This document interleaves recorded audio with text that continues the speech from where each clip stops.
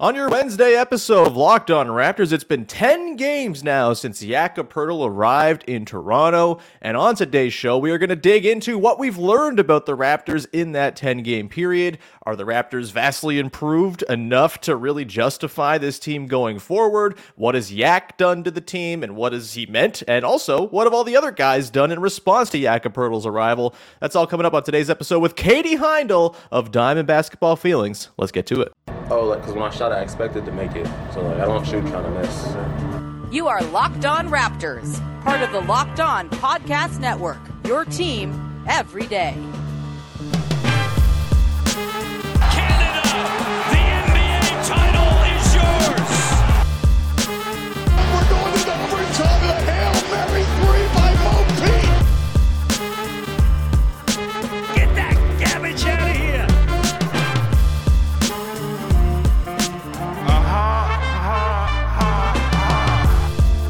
Hey, what's going on? Welcome to episode number 1355 of Locked On Raptors for Wednesday, March the 8th. I'm your host, Sean Woodley. I'm covering the Toronto Raptors now for 9 seasons on various platforms. You can find all of my work over on Twitter at WoodleySean. You can follow, subscribe to, rate, and review the podcast for free on your favorite podcast apps, all the usual suspects, Apple, Google, etc. And we are on YouTube. You can go watch the videos each and every day of Locked On Raptors. Look at my face, look at the faces of my guests, and all of that good stuff. Interact in the comments. We are pushing towards 3,000 subs on the YouTube channel. So thank you very, very much to all of those who have supported and helped to build up that subscriber base in our little Locked On Raptors family. All right, on today's show, the Toronto Raptors are now 10 games into the Jakob Poeltl experience. We're going to dig into the things we've learned, the things we hope to still learn by a season's end, and so much more with the wonderful Katie Heindl of Dime and Basketball Feelings, the New York freaking Times that still is not going to get old. I'm going to keep using that for a long time, Katie. Katie, how the hell are you?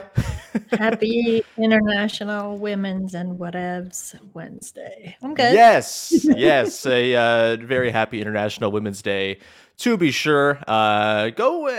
Today, I know, Katie's here, so it makes this podcast okay, but go and consume all of the wonderful Raptors content that is put out by the wonderful women who cover the Toronto Raptors. How about that, huh? Karina Mustafa, Chelsea Late, Kelsey O'Brien, Savannah Hamilton, all on down the list, Kayla Gray, The Shift, it's all amazing, and we are very, very lucky to have some incredible women covering the team. Katie, of course, you are very much in that group.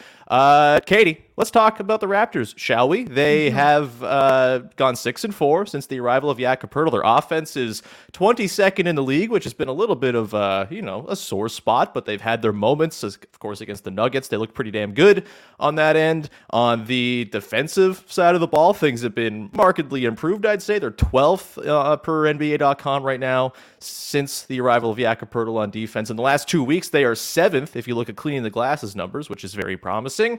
But let's begin just sort of what's like the biggest thing you think you've learned that we've learned as a collective Raptors watching fan base about the Raptors in these last 10 games? What comes to mind for you?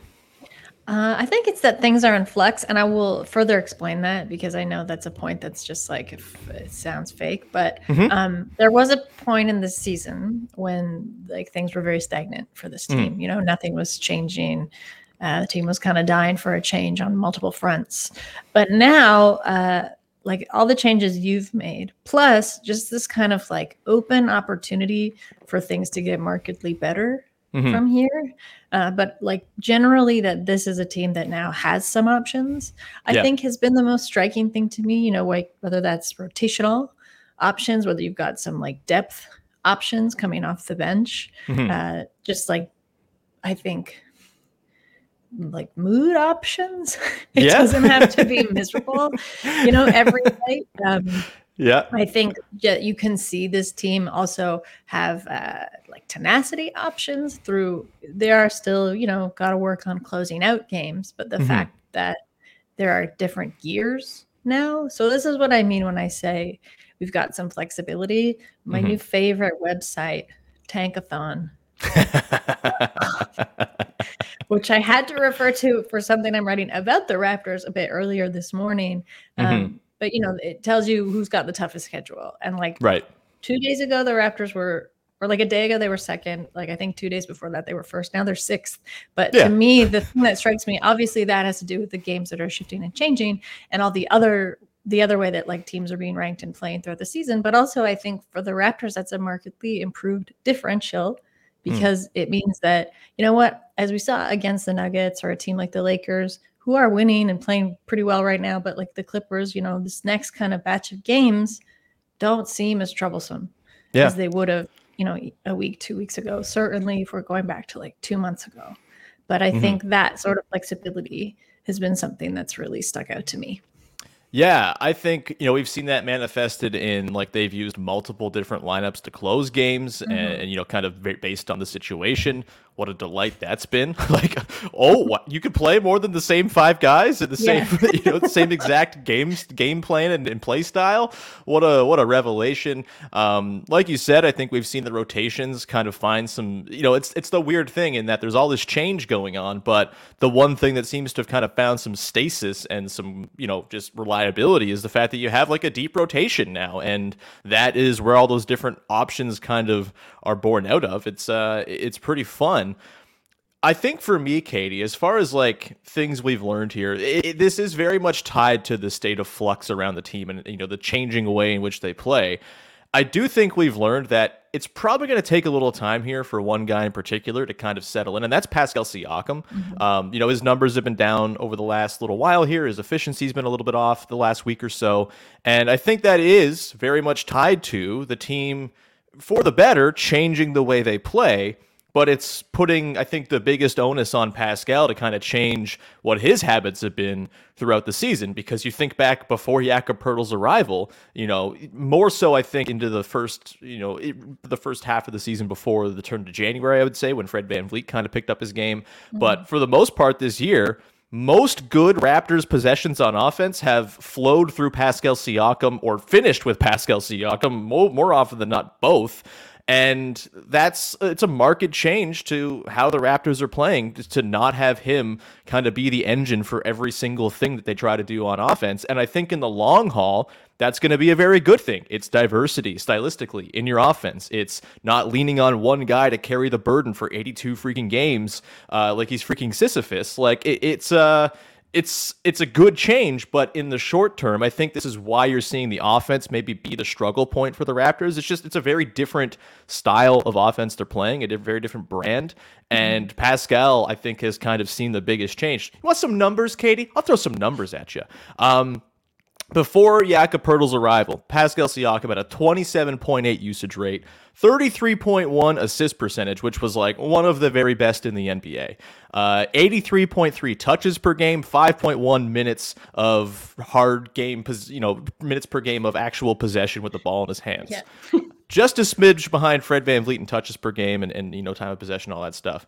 Since Jakob Poeltl's arrival, 26.5% usage, so down about a percentage point. 25.7 assist rate, so down about 8 percentage points. 74.4 touches, which is down about 9 touches per game, and about half a minute less of hard possession as well over the course of these games as well. As we see Fred VanVleet's touches go up, obviously the pick and roll action with Fred and Yak has been kind of the backbone of most good things that have happened for the Raptors on offense of late. Not surprising. It's a simple action. A lot of good stuff comes out of it. Jakob Poeltl never misses, and so it makes sense. But you have Pascal kind of playing now on the periphery of that type of action, and he's got to kind of relearn and figure out where his spots are in that orientation. Curious your thoughts, Katie, on the way Pascal has adapted or not adapted just yet to the way they're playing differently with Jakob in the lineup, and do you have any sort of long-term concerns about the fit, considering it's looked a little bit wonky here? Obviously, the three-point shooting is not a strength for this team.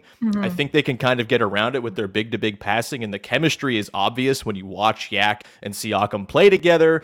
They could probably run more pick and roll with those two, for example. Lots of different things they can do, but just general impressions of Pascal Siakam and how his game has changed and whether or not there's anything to worry about long-term, or if this is just a short-term adjustment that will mean long-term good times for the Raptors.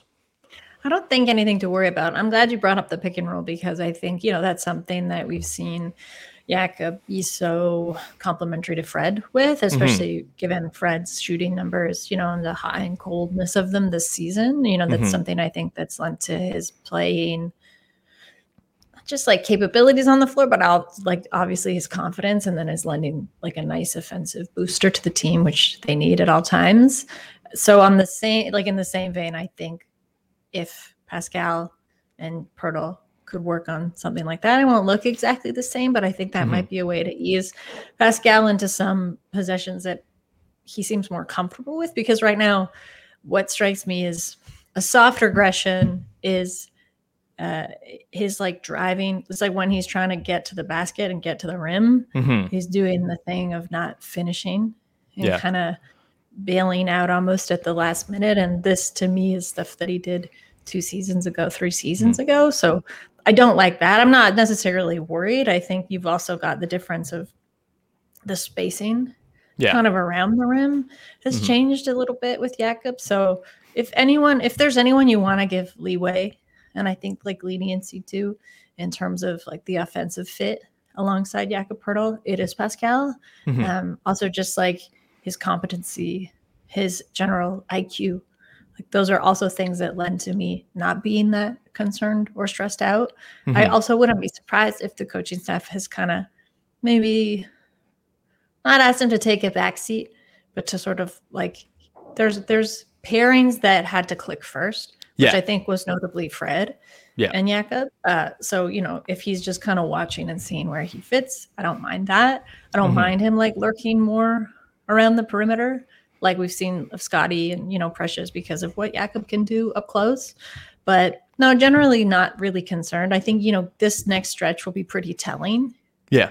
Just in terms of opponents and the way that like the Lakers, Clippers, Nuggets, actually like the Wolves too, I think just with the size that they've got like around the basket will help in terms of like, Pascal, you got to get there. You got to pointedly finish what you started.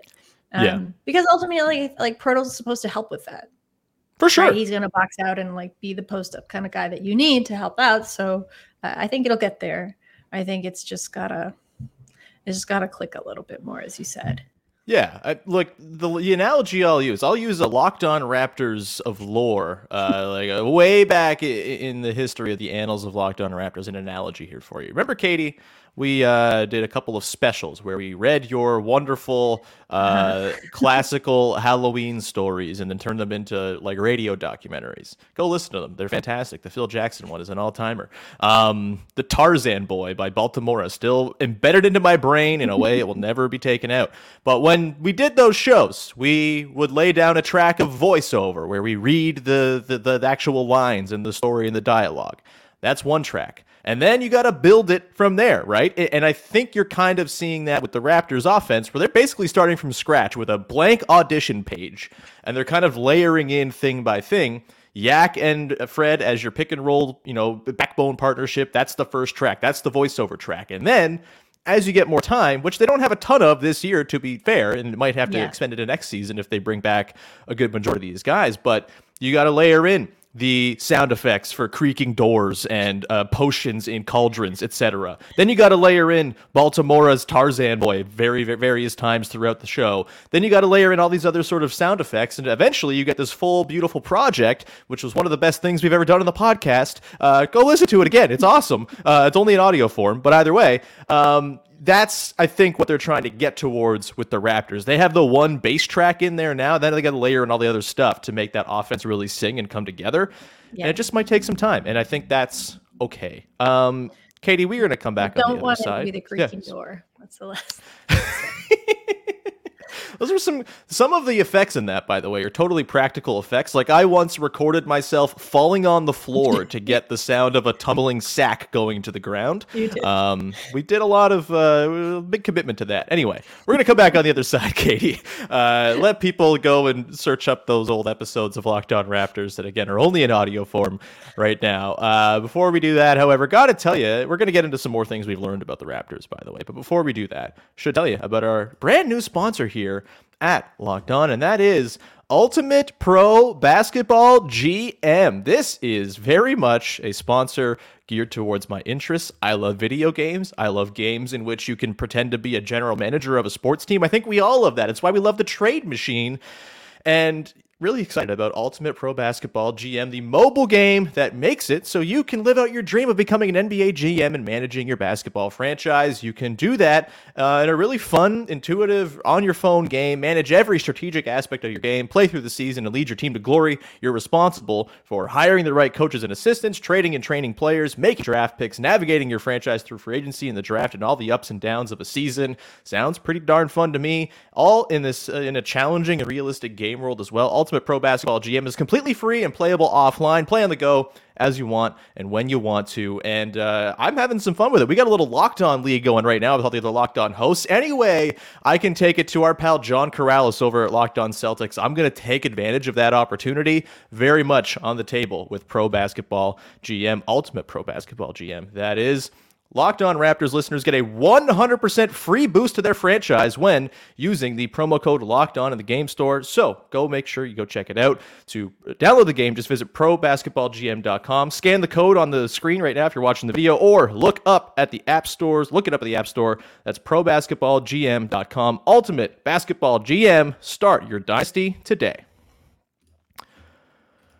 We continue on here with Katie Heindl, Locked On Raptors, team every day, all that good stuff. Let's get into it, Katie. What else have we learned about the Toronto Raptors, would you say? I will turn it again to you to come up with your thing number 2 that we have learned about your beloved Toronto Raptors.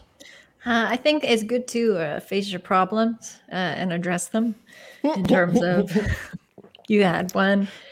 In a absent center role, you address that. You saw them. You've seen the improvements thus far. Though I will say, what I have also learned is that Jakob Poeltl doesn't fix everything, and there's still a lot of looming questions. I think notably they'll have to get to this offseason. But again, I think those what's more dire has become clearer. But generally, that things can change pretty quickly when a team starts winning, when you start generating momentum, when guys start feeling good again. And it's been nice to see. It's been really, really nice to see some, I want to say, repaired, but almost some, budding chemistry in places where we just didn't see it before. Yeah, I think the idea that the Raptors kind of had going into the deadline, the front office's idea at least, of, hey, we've seen what this team is. We've identified the biggest issue this team has. We think there's enough here worth just getting a look to see if we can turn this thing around by addressing that big weakness that we've all kind of realized is the major glaring thing, the lack of a tall dude who can protect the rim and score around it, a novel concept in basketball, apparently. And look, you could certainly critique them for maybe being late to getting that addressed in terms of just being too late in the game to really make a meaningful run at the 6th seed. The Nets won again last night. That dream is looking a little further off and distant by the day.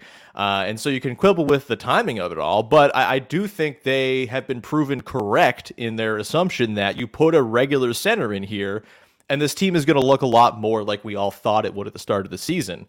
I think if you were to kind of begin the season, play full 82 with Jakob Poeltl and this roster, you're probably going to end up where a lot of people hoped they would. You know what I mean? The Eastern Conference is pretty good, but maybe not as loaded and deep as we all thought. And I think you could argue that right now, on paper, the Raptors are probably the 6th best team in the Eastern Conference and have played like a playoff team since Jakob Poeltl came around.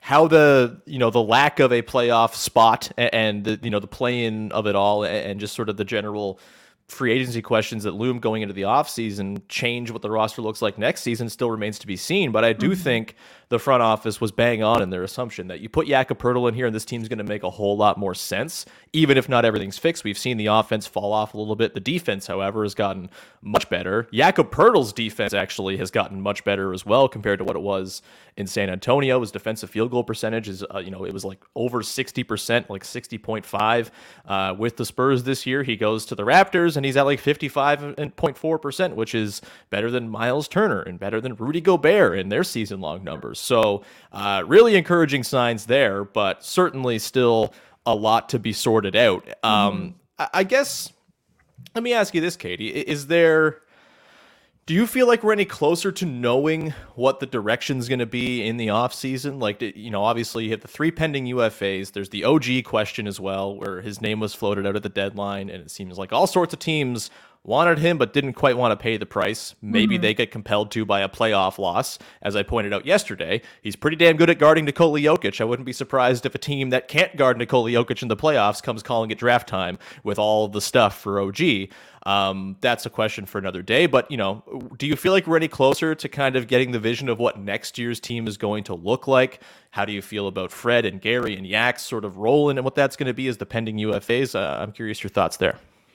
I don't think we're closer. I think if the trade deadline kind of proved anything, and just to borrow something that Masai Ujiri directly said himself, which is that it would be great if it was so easy, but situations like that kind of show you when your reality and expectations don't align with the team that you're either asking things of or trying to give things to, which was like, granted, the trade deadline is a pretty volatile time and a lot of teams were desperate to make moves. The offseason is a bit more measured, but I think these next 16 games for Toronto are going to be pretty telling, because if you go in and like you win the majority of them, you treat every game as its own individual matchup, almost like every game you would treat in like a playoff series, right?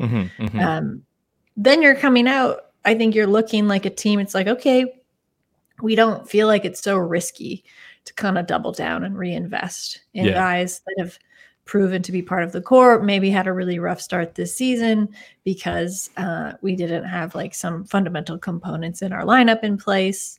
But then you also have this looming question, which I honestly think the front office is going to use these next games to answer, which is this a team that has all season long underperformed, or has this been a team that's actually just played to its capabilities and the expectations were really outsized? Right. Because again, like I feel like I've been banging on this drama all season, but we didn't really have expectations set, I'd say, up until the trade deadline. And then at the trade deadline, it's like, oh shoot, we're in trouble. We need to set some kind of tone and like some kind of expectation of our guys that we have, because it's also, that doesn't lend a lot of clarity and direction in terms of roles on the team. So yeah, I think roles will get clarified if they do make it into, whether that's like I think a play-in situation is a bit more likely. Yeah. But if they make it into that, like, what are you looking at? 1 game, 2 games, getting into like a first series situation, that could change some things too, and also like feed some momentum back to the team. The Fred question, it's weird because like that to me seems like the one that's the biggest question mark. But then again, like you don't have a lot of guards of his ability potentially available. Trade guys can come up all the time. Someone can get disgruntled, but as it stands right now, Katie, there are 0 guys who are as good or better than Fred VanVleet who are going to be on the market this summer. So that's tough, right? And like, then I think, that is a situation where, are we just complaining because you've grown kind of used to something and somebody's pros as well as cons, and someone coming in is actually going to be markedly worse, right? So grass not greener, et cetera, et cetera. Yeah, exactly. Or like more readily available for somebody with his skills and capabilities, and also generally just his fit with the team, as much as that might have seemed strained at points this season. So I guess to answer your question, like, no, nothing. It's not necessarily clear. It will become, I think, clearer depending on where the team ends up. Yeah, I think that's totally fair. And on the Fred thing, I will say, I think if there is a guy we're closer to figuring out, like, the answer as to, like, will he or won't he be on the team next season, I do kind of think Fred might be the guy who's become a little bit more clarified. He's just been really good of late, and the playmaking from him with an actual big man who he hasn't gotten to play with since, like, Marc Gasol was a different kind of guy, right? He was more of a, wasn't like a pick and roll partner type. He was more of a run stuff from the elbows, shoot threes, etc., that type of stuff. It's like the first real pick and roll partner Fred VanVleet's gotten to play with since Jonas, and even then, that was like very, very early in Fred's career where he wasn't really being asked to be your regular pick and roll guy. It might be that he hasn't played with a pick and roll guy like this since the bench mob days when it was Jakob Poeltl who was his roll man, right? Like, and I think the clear fit with Yak, the value his shooting brings to the table, like, as much as it's been off this season, the volume on its own is incredibly valuable. When they're falling, it's a total game changer. But when you work in the playmaking elements of it as well, he's averaging like 11 assists a game over his last 5. I think it was Will Liu cited yesterday on the Raptors show. He's averaging like 3 assists per game just to Yak alone in the last 5. Like, that's crazy. And I do kind of think it's coming a little bit more into focus here that Fred VanVleet should maybe just be the point guard for this team next season. And again, I know a lot of people have their misgivings about Fred, but sometimes you can't get the best player at his position for all of the positions. I would argue all the time you can't have that luxury. It's not a thing that's very easy to do. And Fred VanVleet, if he's the 12th best player at his position in the NBA, that's still pretty darn good and certainly worth keeping and hanging on to if you're not going to be able to get someone who's better than the 12th best point guard in the NBA. So I think if I've learned anything, it's that Fred VanVleet is good and important, which maybe is not something I needed to learn, but it's nice to have it refreshed in the brain. It's like reading an algebra book after you finish your last advanced function class and you're an adult just brushing up on your parabolas or whatever. I don't know. This analogy is losing steam.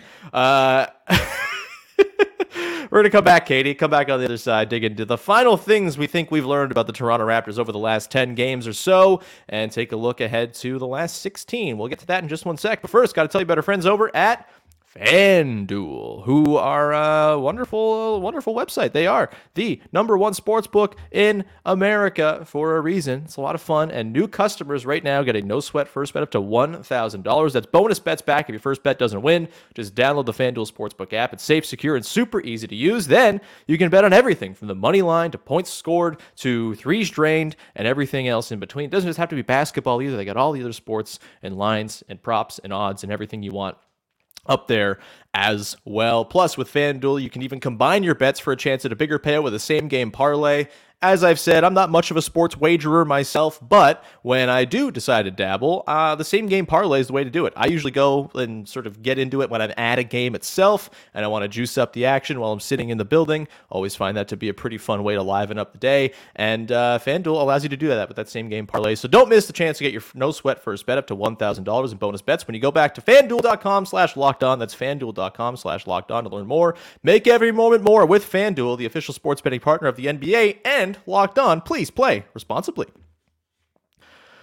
All right, we continue on here. Katie Heindel from Dime, Up Rocks. Wait, that's the same website. Dime, Basketball Feelings, the New York Times. Sports, it's okay. There you go. Technically right. All right, there we go.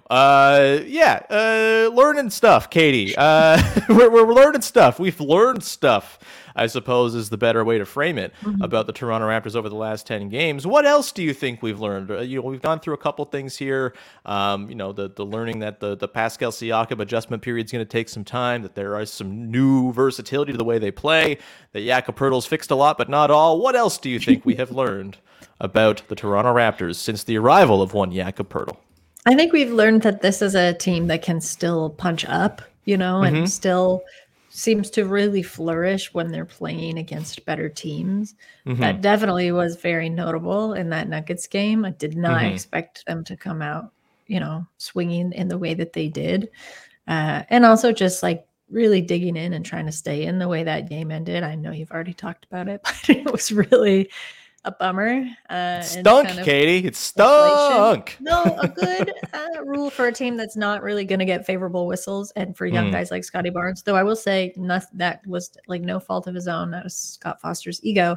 But to not look for calls because you're not going to get them. And that's probably fair. To expect them. Anyway, that said, so I'm actually really looking forward to this next 5-game stretch. They're the only team kind of in this jostling position they are in the East right now. Every team trying to make the play-in who has such a concentrated West Coast trip. So it's going to be challenging, but I also think it could be a really valuable slingshot for them to get on up out of there and like stop being stuck shoulder to shoulder with like the Hawks, the Heat, the Pacers, the Wizards. Like, give yourself a boost, secure some postseason. What was I going to say? Just like direction. Yeah. Reps, postseason reps. It's good stuff. Exactly. So But I like that because honestly, less than months ago, I would have thought like, and it did look like this was a team whose fight had really gone out of them, didn't really matter. Like they were honestly playing with relief, like kind of a shrugging relief to teams much worse than them, but we're also still losing to teams much worse than them. But now it's nice to just see them have that kind of confidence boost, right? And again, I do think some of that comes with treating every game like its own matchup. Like the next Nuggets game is going to look wholly different. I already know from what the most recent one did, but I think this is good. It's nice to look forward to these kind of matchups again. Yeah, I think like that's one of the bigger things we've learned is that the Raptors are fun again, in a way that they were not at all going into the deadline. Like extremely just like grim situation it felt like. And I do think, we've a couple things I think on top of all the stuff we've talked about here that we've kind of learned. I think one, we've got some reaffirmation that Nick Nurse knows what he's doing. I know it's not been perfect. I know there's been some weird rotations at times, but like he's pressed a lot of the right buttons over the last little while here, using Jakob Poeltl effectively, knowing when to use him in closing situations versus when to go small. I think he's done a pretty damn good job kind of getting this team reoriented in pretty short order when that was a necessity, right? Not a lot of time here to figure things out.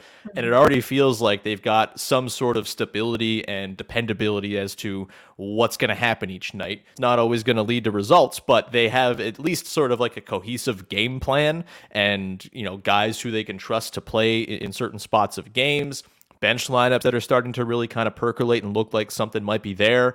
That's been really nice to see. And, with all of that, I do think I've been kind of, I felt this way for the most part. Like I always kind of thought there was a good team in here somewhere and they were more so playing poorly than just actually straight up bad.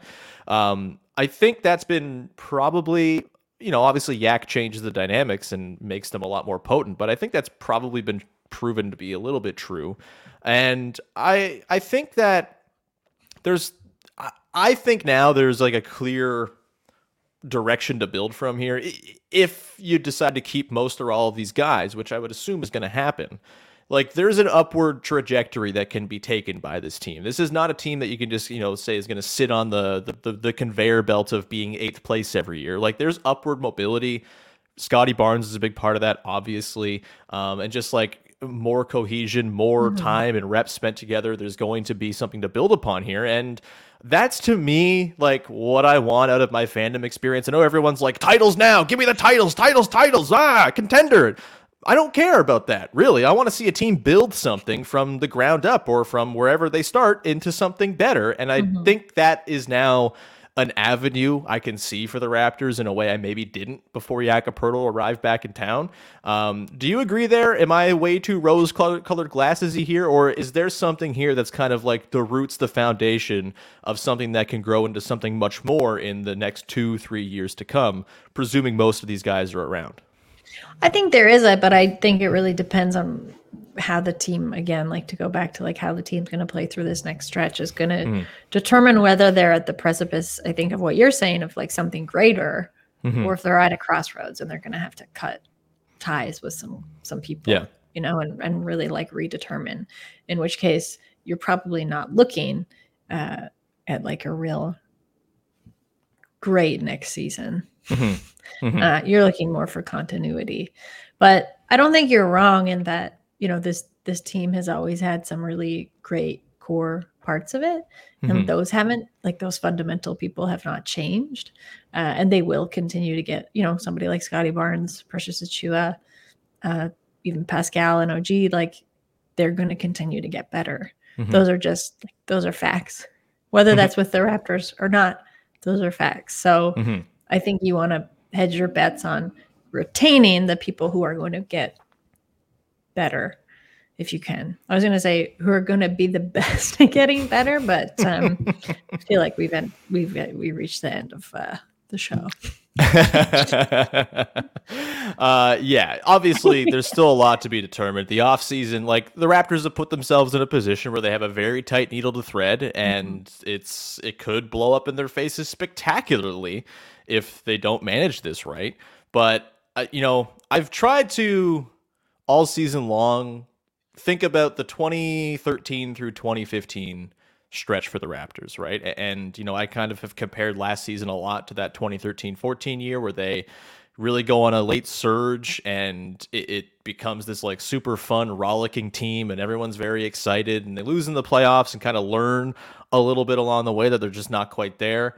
And this year is not going to finish with a top 4 seed and home court in the playoffs, but I do think a sweep to the Wizards and whatever the hell this season has been so far and however it's going to end, pretty comparable in terms of like things that could make you really change your franchise's direction if you really wanted to go that way. And they were proven, I think, correct in not blowing things up after the sweep to the Wizards and believing in the power of patience and building from within and building a culture and sort of, again, kind of layering in competence year over year over year to the point where you're a perennial, very good team. And that, I think, is kind of the end goal it should be the end goal for most franchises, is get to the point where you're a perennial, very good team. And that puts you in the position where you can strike if a trade becomes available or weird stuff happens in your conference and there opens up a pathway to a conference finals or a finals. That, to me, is like the way more tried and true way to build a legitimate team as opposed to just selling out entirely to try to get one of the 5 best players in the league in the draft by happenstance. And I think that's now very much back on the table with the way these last 10 games have gone and just the glimpses we've seen. It's not going to be a finished product by the end of this season. I can promise you that. The offense is probably going to drag them down quite a bit. The defense is going to have to carry their asses on some nights.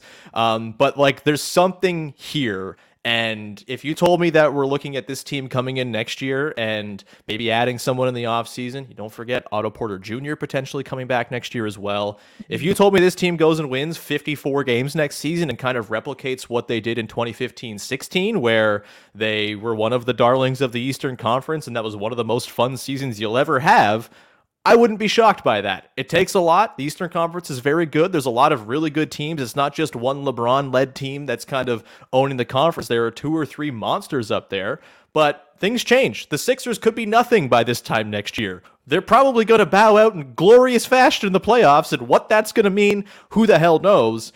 I think there's the pathway here for that sort of year-over-year incremental growth and sort of adding to your competency and your equity as a potential contender and all of that.